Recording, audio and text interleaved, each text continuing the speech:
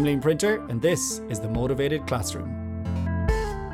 Hello everyone and welcome to the Motivated Classroom podcast. Thank you so much for joining me, Gura Mila Mahagav. I am absolutely delighted, excited and quite nervous to have Dr. Richard M. Ryan here with me today. Now, you will have heard me talk on many occasions on this podcast about self-determination theory, autonomy, competence and relatedness, and I'm just absolutely delighted to be joined by one of the co-founders of self-determination theory. Now, before we speak to Richard, I of course need to start with my little bit of Irish, as we do for every single episode. So today our word is going to be críochnaithe. Now, críochnaithe in Irish means the end or finish or at the end, and we say tá sé críochnaithe means it's done, it's finished. So that is our Irish word for today. Now, Richard, I'm going to try and introduce you, which is always really difficult for me, but it's probably going to be more difficult today because you have achieved so much, but I'm going to give it a shot. So Richard M. Ryan is a professor at the Institute for Positive Psychology and Education at the Australian Catholic University, North Sydney, and Professor Emeritus at the University of Rochester. He's a clinical psychologist and he's the co-developer of self-determination theory. Now, as all of you will know who listen to this podcast, that is an internationally recognised leading theory of human motivation, of which I centred my PhD studies, my thesis studies all around self-determination theory, intrinsic motivation and language learning. Now, Richard frequently lectures on the factors that promote motivation and healthy psychological and behavioural functioning in areas such as organisations, education, health, sport, exercise, video games, lots of different areas. Now, Richard is among the most cited researchers in psychology and social sciences today, and he's the author of over 450 papers and books in the areas of human motivation and well-being, including his best-selling book, Self-Determination Theory, Basic Psychological Needs in Motivation, Development and Wellness from 2017 with Edward Deci. Now, I had a quick look before I started as well on ResearchGate. Richard has 1.2 million reads and 250,000 citations, which he's even looking a bit shocked at to see, so that's absolutely incredible.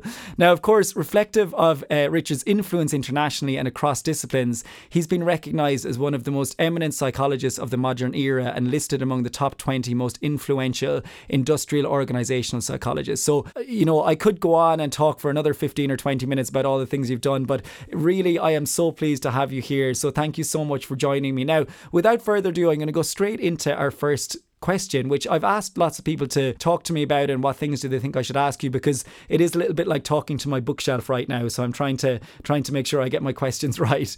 So first of all, I'd love to know, why do you think the world of education has been a little bit slow to embrace self-determination theory and the basic psychological needs? I remember reading that in your conclusion of the 2020 update paper that you wrote, and I remember reading that and going, yeah, that's so true. There's still so many educational institutions that don't embrace it fully. Why do you think that is? Why are we so far away from this motivated classroom in many of our school contexts?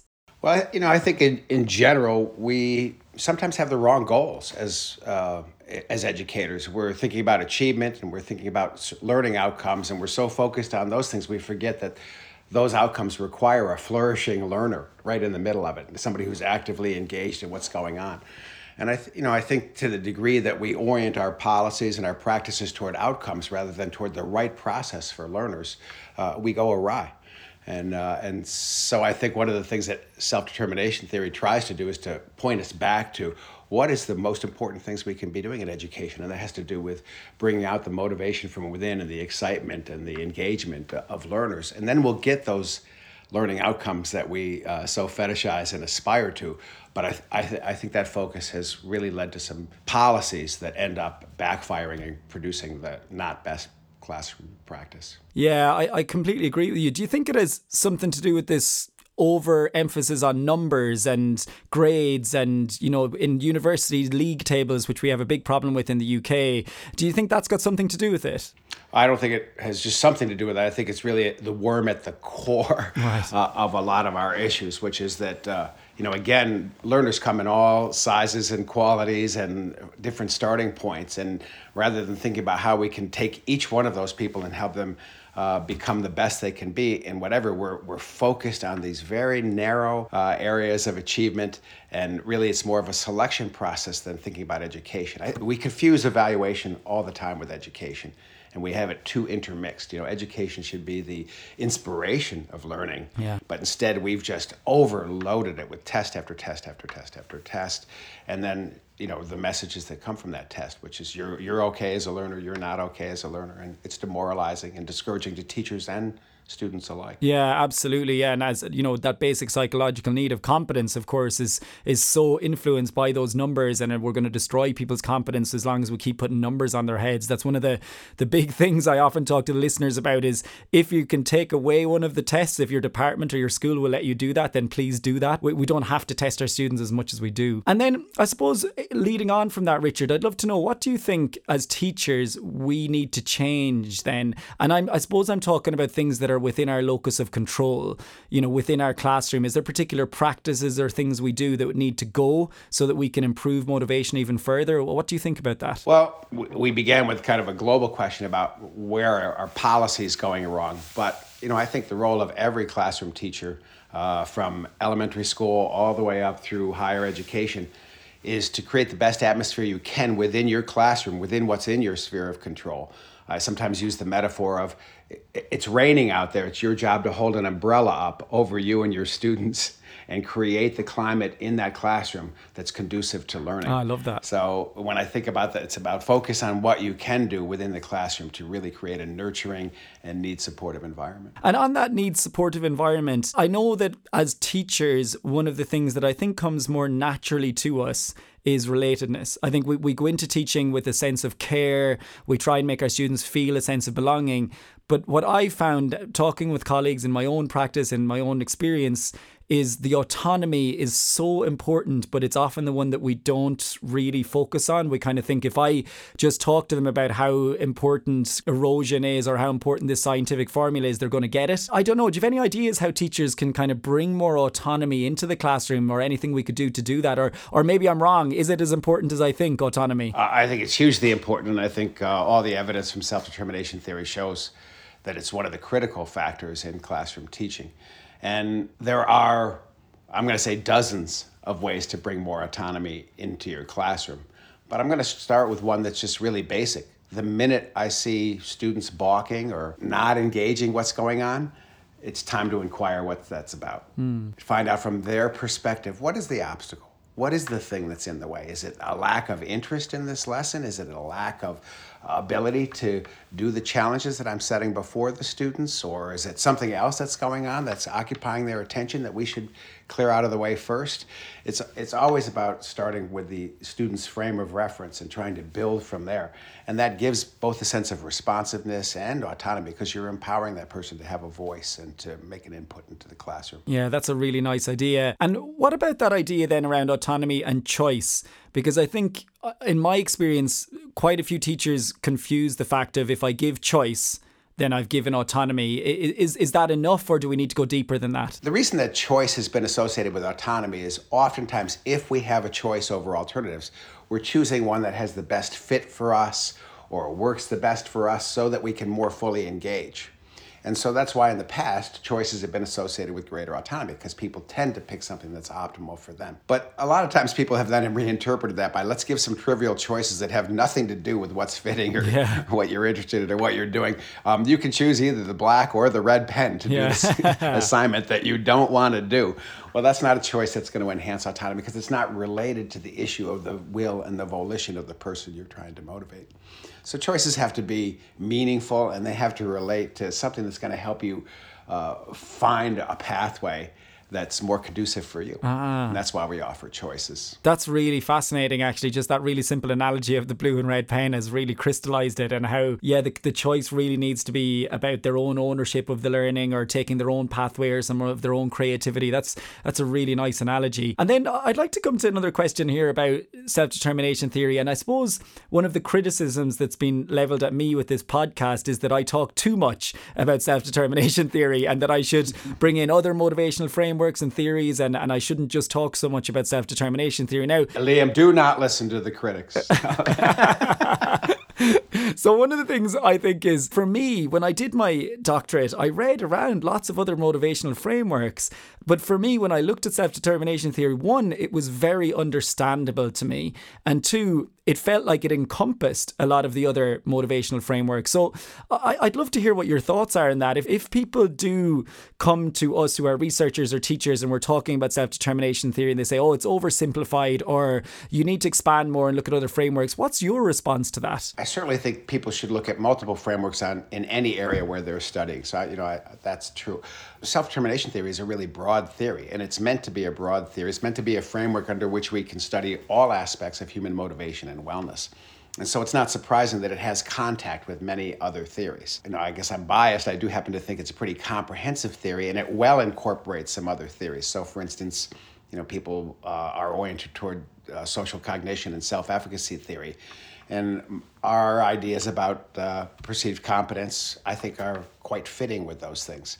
People use techniques like motivational interviewing. Well, SDT has an explanation for why motivational interviewing works, why it's effective, as well as its own additional techniques for how you can elicit that ownership and that internal frame of reference from other people. So, I do think it's a general theory. I think it connects with almost all issues in the areas of wellness and motivation.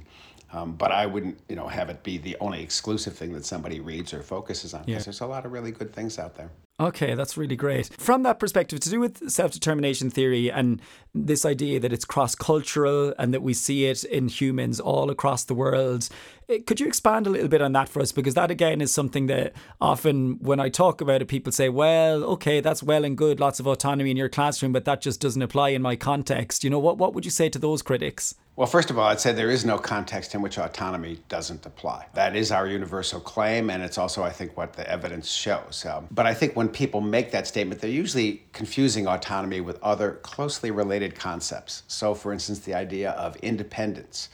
There are big cultural differences around independence and interdependence and people's willingness to rely on others and people's sense of duty to others. Those things vary quite a bit. But I think those are separate issues from the issue of autonomy, which is in every culture, people want to feel like what they're doing willingly. And they don't want to feel like what they're doing is imposed on them. They want to live in accord with their values. Those values differ cross-culturally, but people's wanting to be behind and endorsing the things that they are enacting, that's universal. Yeah, and I think that's so important. You've touched on some of those topics to do with autonomy, about ownership and self-direction and feeling like you have not just some choice, but much more of it is that creativity aspect, that ownership. And as you said, it's personally valuable to you. I think those are sometimes aspects that get a little bit forgotten by teachers. So it's really nice to hear you talk about that. Now, this podcast, The Motivated Classroom, is listened mainly by people who are language teachers around the world. Now, I know that you are not a language teacher. I know that's not your area of expertise. But, in many senses, when I talk about language teaching, people often say to me, oh, I was terrible at French. I'm terrible at Spanish. I tried English. I couldn't do it. And people come back with this thing. For me, a lot of that has come from the way it was taught in a very traditional way. So we have a textbook. We go through chapter by chapter. We have a long list of vocabulary. We do the tenses all in order, present tense, then past, then future. So it's very, not pressurized, but there's a real set way of doing it. What advice would you have to the language teachers listening to this now to try and make our classes more motivating or to have a more motivated classroom? The situation you bring up where there's kind of a standard set of practices that have been in place for a long time and they keep being repeated is not just in language classrooms. We see this across all of education. And one of the things we see is that a lot of the practices that we've engaged in aren't really evidence-based. They haven't really shown that they're particularly effective. And I'm just going to give the example of ongoing quizzes. We're going to quiz people every week to make sure that they're learning. And here we're confusing two things.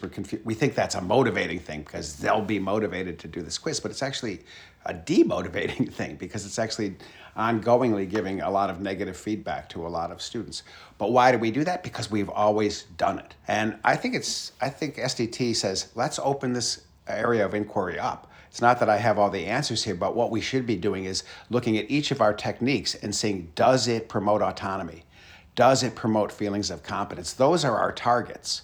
And if it's not doing that, then let's find some new techniques. So I think what SDT does is it supplies the criteria, the mediator that produces the outcomes we want. So we have to aim our techniques in the classroom and our styles of communication and our prosody, all of the things that we bring to the teaching situation. We want to aim those at the goal of enhancing student motivation and feelings of competence. That's so important. And that's one of the things I do try and speak to teachers about, is that idea of, can we bring in more autonomy into the classroom? And if we're just going chapter 1 to chapter 2 to chapter 3, this tense to this tense, there's no autonomy there. We're literally just following a set pattern that was already laid out for us. What you just mentioned, I'm hoping that some of the listeners are listening going, oh yeah, that it reminds me of, we had a whole episode about unpacking our deeply held beliefs about how things should be done, you know, in inverted commas, and actually thinking, well, is this from an evidence base? And just because I learned French that way and it happened to be successful for me, does that mean it's going to be successful for everybody? So yeah, I think you've touched on that, which is really nice. One of the other things about self-determination theory for me is, we spoke about this briefly before we came on to this podcast, is that difference between motivation and motivating. Like, activities can be motivating, but does that affect my motivation? Would you be able to expand a little bit on the difference between something that's motivating as a practice or a technique and motivation, which for me, I understand it as being something inside, but maybe I'm incorrect there. Well, this is a distinction I'm not completely familiar with, but if I think about motivation as something that we have within, I think SDT takes the assumption that everybody is motivated. They may not be motivated for this particular activity, so sort of the magic is in trying to find the gravitational pull that will bring somebody over to this activity as something where they can express their motivation. But I think we have the belief that everybody's motivated. You know, some teachers will sometimes say, well, that kid, he's not motivated. And I think to myself, I bet he's motivated someplace. Yeah. I'll bet there are things that interest this student. Right. I'll bet there are things that really, capture that intellect there. So there's no such thing as an uninterested student, but there are many students who are not interested in this or in that. And so I think motivation's already there. That's one of the fundamental assumptions of SDT, but then we have to bring out the environments that nurture that motivation and provide the satisfactions that keep it going. Yeah, that's fascinating. Yeah, it really is that thing that every student is interested in something, and we have to try and find out what that is and allow us to talk about those things. And I think that's where we're blessed as language teachers, because if a student happens to be into basket weaving or something quite unusual, well, we can talk about that because we're in a Spanish class. And as long as we're talking in Spanish, well, we're talking about that. So actually, I think from a teaching perspective, language teachers, we actually have huge amounts of autonomy as to what we can do in the classroom. But it's up to us to try and think differently about that a little bit. I'd like to ask you a follow-up question about that motivation and it being inside all of us. Is that one of the things I've been reading more recently about is the continuum about, more internalization will lead us to becoming more intrinsically motivated. But I did read in a few places that we can never really be 100% intrinsically motivated for something. Is that something you agree to? Is that something that the research is saying, that there'll always be a little bit of extrinsic motivators there, or have I misunderstood that? I wouldn't say you could never be 100% intrinsically motivated. A lot of times we're engaged in activities that we're just 100% doing for the fun of it. That's probably not the typical case in a language classroom. And I don't think the goal is to always have everything be 100% intrinsically motivated. It is a goal in SDT to have everything be willingly done, to be volitional. So sometimes when things aren't fun, they're not going to be, inherently interesting or satisfying. That's the intrinsic motivation piece of it. You still can be 100% willingly engaged because you see the importance of this. You see the value of this particular exercise or activity. And this comes back to one of the big self-determination theory emphases, which is we need a rationale. If we're going to engage in an activity that's not intrinsically motivating, we need to know why, so we can take ownership of it and endorse that why, and then put our energy into that thing that we now see the value of. So I don't think it's a goal of SDT to bring everything to intrinsic motivation, because that's not realistic. What is realistic is to help people understand the value of all the things that they're doing. Right. Okay. So that piece, that rationale piece, is really, really important. Explaining why are we doing it this way? What is the purpose of this? And how is this going to help us in the long term? And maybe not just explaining it, but showing it. Showing the value of something, showing the utility of something. really helps ground it so that the person can then say, oh yeah, now I see why we're doing this. All right, yeah, that's really interesting. I'm just thinking here, I wish I could be taking notes. I'll have to listen back on this on my own episode plenty of times and write some notes after this. It's fascinating.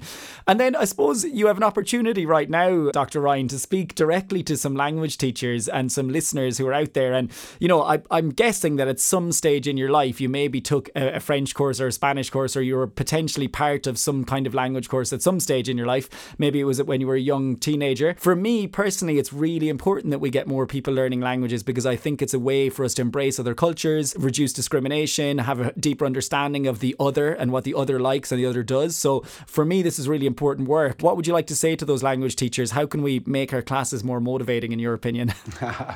Well, first, you just set out a rationale for why language learning is really important. We're in a global world and we are more closely connected. And I think, once you have some mastery of a language, you get to a level of appreciating a culture in a much deeper way, a much more direct way. And then also the ability to communicate with other people in their language gives you much more on their perspective. So there's lots of reasons why language should be exciting, why it should really be engaging. And that brings us back to, then why does it end up in so many places to be really disengaging? I think it's because we haven't revisited our classroom techniques enough. We haven't paid enough attention to what are the things that are really barriers for the majority of kids going through it.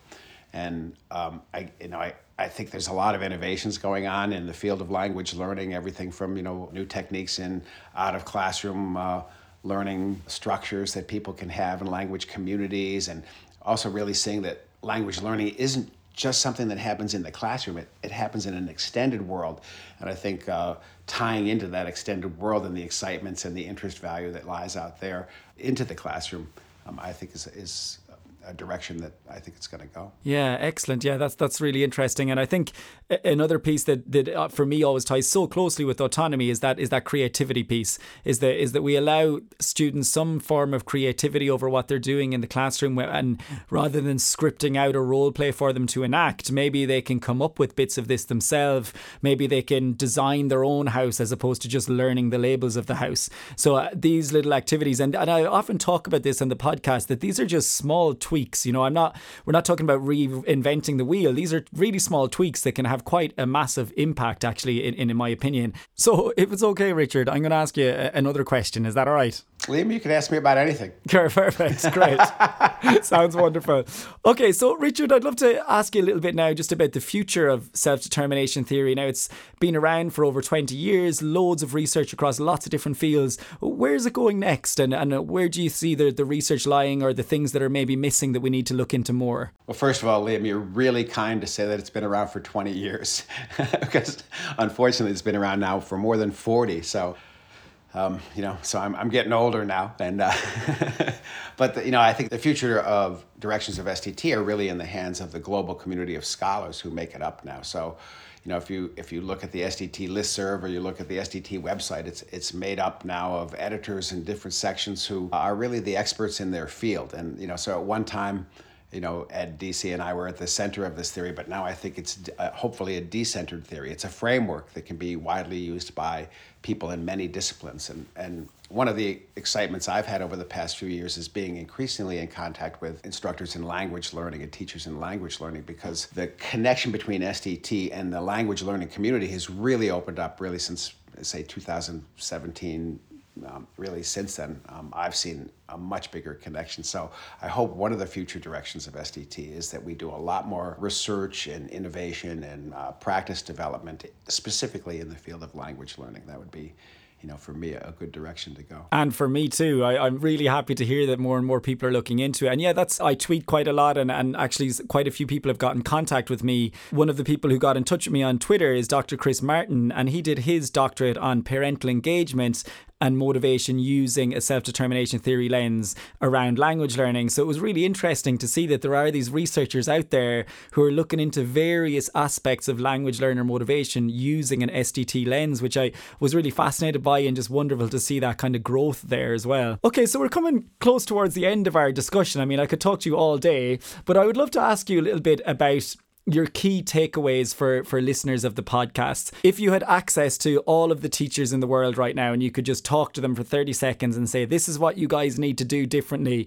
what would those 3 things be? And please don't say autonomy, competence, relatedness. Well, first of all, I would never tell anybody what they should do because that might interfere with their autonomy. And, I would want to respect that language teachers have their own expertise that Absolutely. I don't share. So I would want to come at this from the point of view of motivating in any classroom, which is the goal of being a teacher is to really bring out the engagement of learners so that they can acquire what they will through their own natural means of learning. We want to promote that intrinsic motivation and that volitional engagement in the classroom. When that's not happening, the one thing I suggest to do is to find out from the standpoint of students what's in the way. It's always about taking the internal frame of reference because that's the problem to be solved. When there's a blockage in motivation, then let's diagnose it. I think the problem in past techniques has been we try and run over that diagnosis by bringing out a bigger reward or a bigger stick. But the key to motivation is, well, what's in the way? And let's solve that problem. So I'd say be empathic with students when you run into those problems so that you can identify the obstacles and then design your lessons so that you can ameliorate that. So talking about the obstacles, making sure we take those obstacles away, and then of course putting more autonomy or allowing more autonomy wherever we can. And what about? Oh, you said three things. Yeah, I mean, you go ahead and give me 2 more. That's fantastic. I'd love it. Well, let me see. Autonomy, competence, or no. Would you like to add anything else other than getting rid of the barriers, or is there anything else you think would be really important for teachers listening to this? Well, I do think on a much larger agenda for language teachers and for the education community more generally is revisiting all of these old standard practices that we've had, and then really trying to see, are they actually achieving the aim of satisfying autonomy, competence, and relatedness? If they're doing those things, they're also producing good outcomes. But if you're trying to get to outcomes without going through need satisfaction, you won't get there. And so we have to revisit practices and make sure that they're not undermining the very resources inside the student we need in order to promote good learning. Yeah, that is just so key, isn't it? To kind of audit our activities and our practices for autonomy, competence and relatedness. Are we providing those? One of the things I talk to teachers about when I talk about motivation and language learning is on my planning document for my classes, I have a little column that just says motivation and it just says A or C.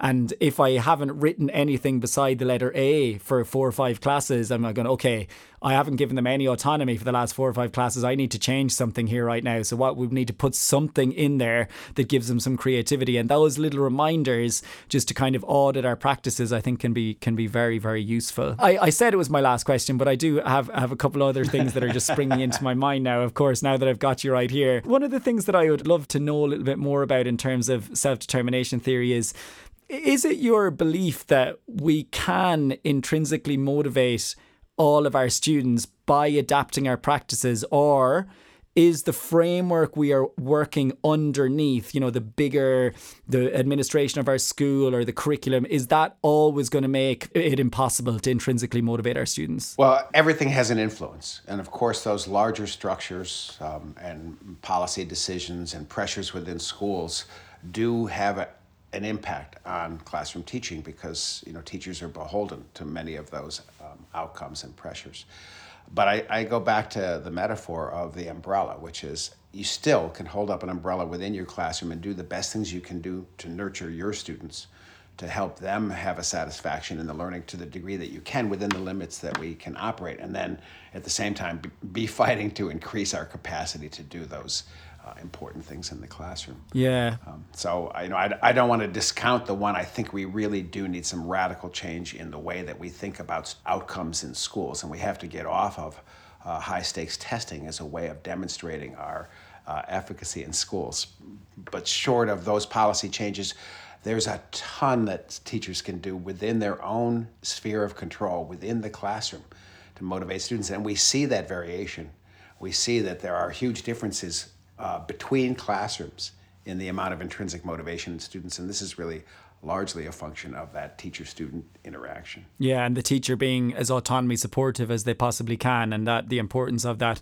Yeah, I think that's a really important point, because sometimes I think it's too easy actually for a teacher or anyone to just kind of say, oh, but I have this big exam at the end that I'm preparing them for, or my school won't let me do it. It's a little bit too easy for me. It's a little bit of an excuse to say, no, I'm working towards this big exam, so I can't do those autonomous activities in my classroom. But actually, you can change your classroom and still work towards that final exam. And I think what I've learned from reading around the research of language learning and self-determination theory is if you do that, the students will be so intrinsically motivated and keen and eager and listening that they will pick up so much more of the language naturally in the classroom, because they're in the moment, they're thinking about it, they're engaging, they're getting those inputs. So yeah, I think that's really important. I'm going to give one final word to you, Dr. Ryan. What do you think is the future of schooling and language learning? Do you think that we actually have the ability to change these things by a little bit more of autonomy and competence and relatedness? What kind of outcomes was that going to change for us if I make my class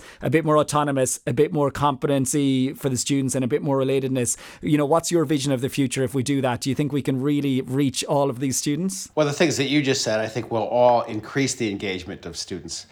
But when we think about the future of language learning, we have so many possibilities now, because we have so many technological tools. We have so many ways we can be conveying language, providing exercises, engaging people in the cultural community with others.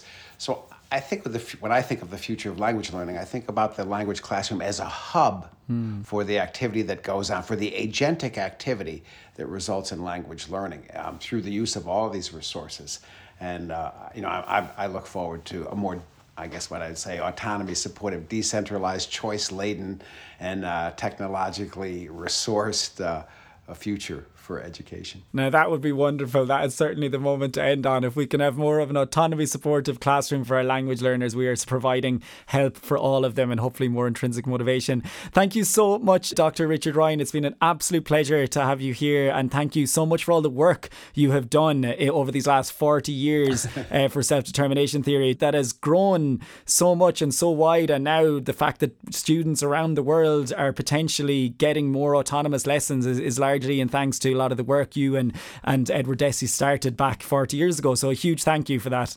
Thanks very much, Liam. It's been fun talking to you. Yeah, thank you so much. So I'm going to finish there, everybody. Thank you so much to the listeners of The Motivated Classroom, especially those of you who are patrons of the podcast. I think it's very fitting that our first episode ever of The Motivated Classroom was What is Motivation and How do we do it, in which I talk at length about self-determination theory. And now I have Dr. Richard Ryan here in front of me, one of the co-founders of SDT. So it's been a fascinating discussion, and what a fantastic way to bookend The Motivated Classroom podcast. Starting with motivation and ending with Dr. Richard Ryan of self-determination theory. From episode 1 all the way back in 2020 to episode 100 with Dr. Richard Ryan.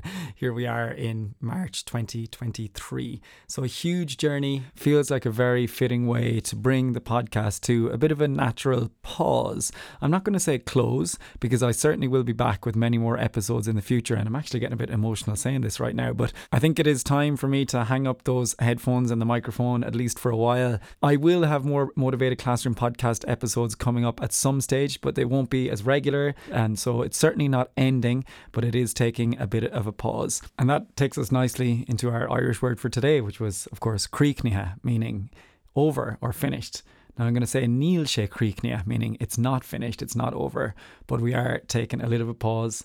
I certainly have more pressing things going on right now with an increased size in our family, and also the fact that I'm writing a book. Yes, so keep your ears and eyes tuned for that. It will be out at some stage soon.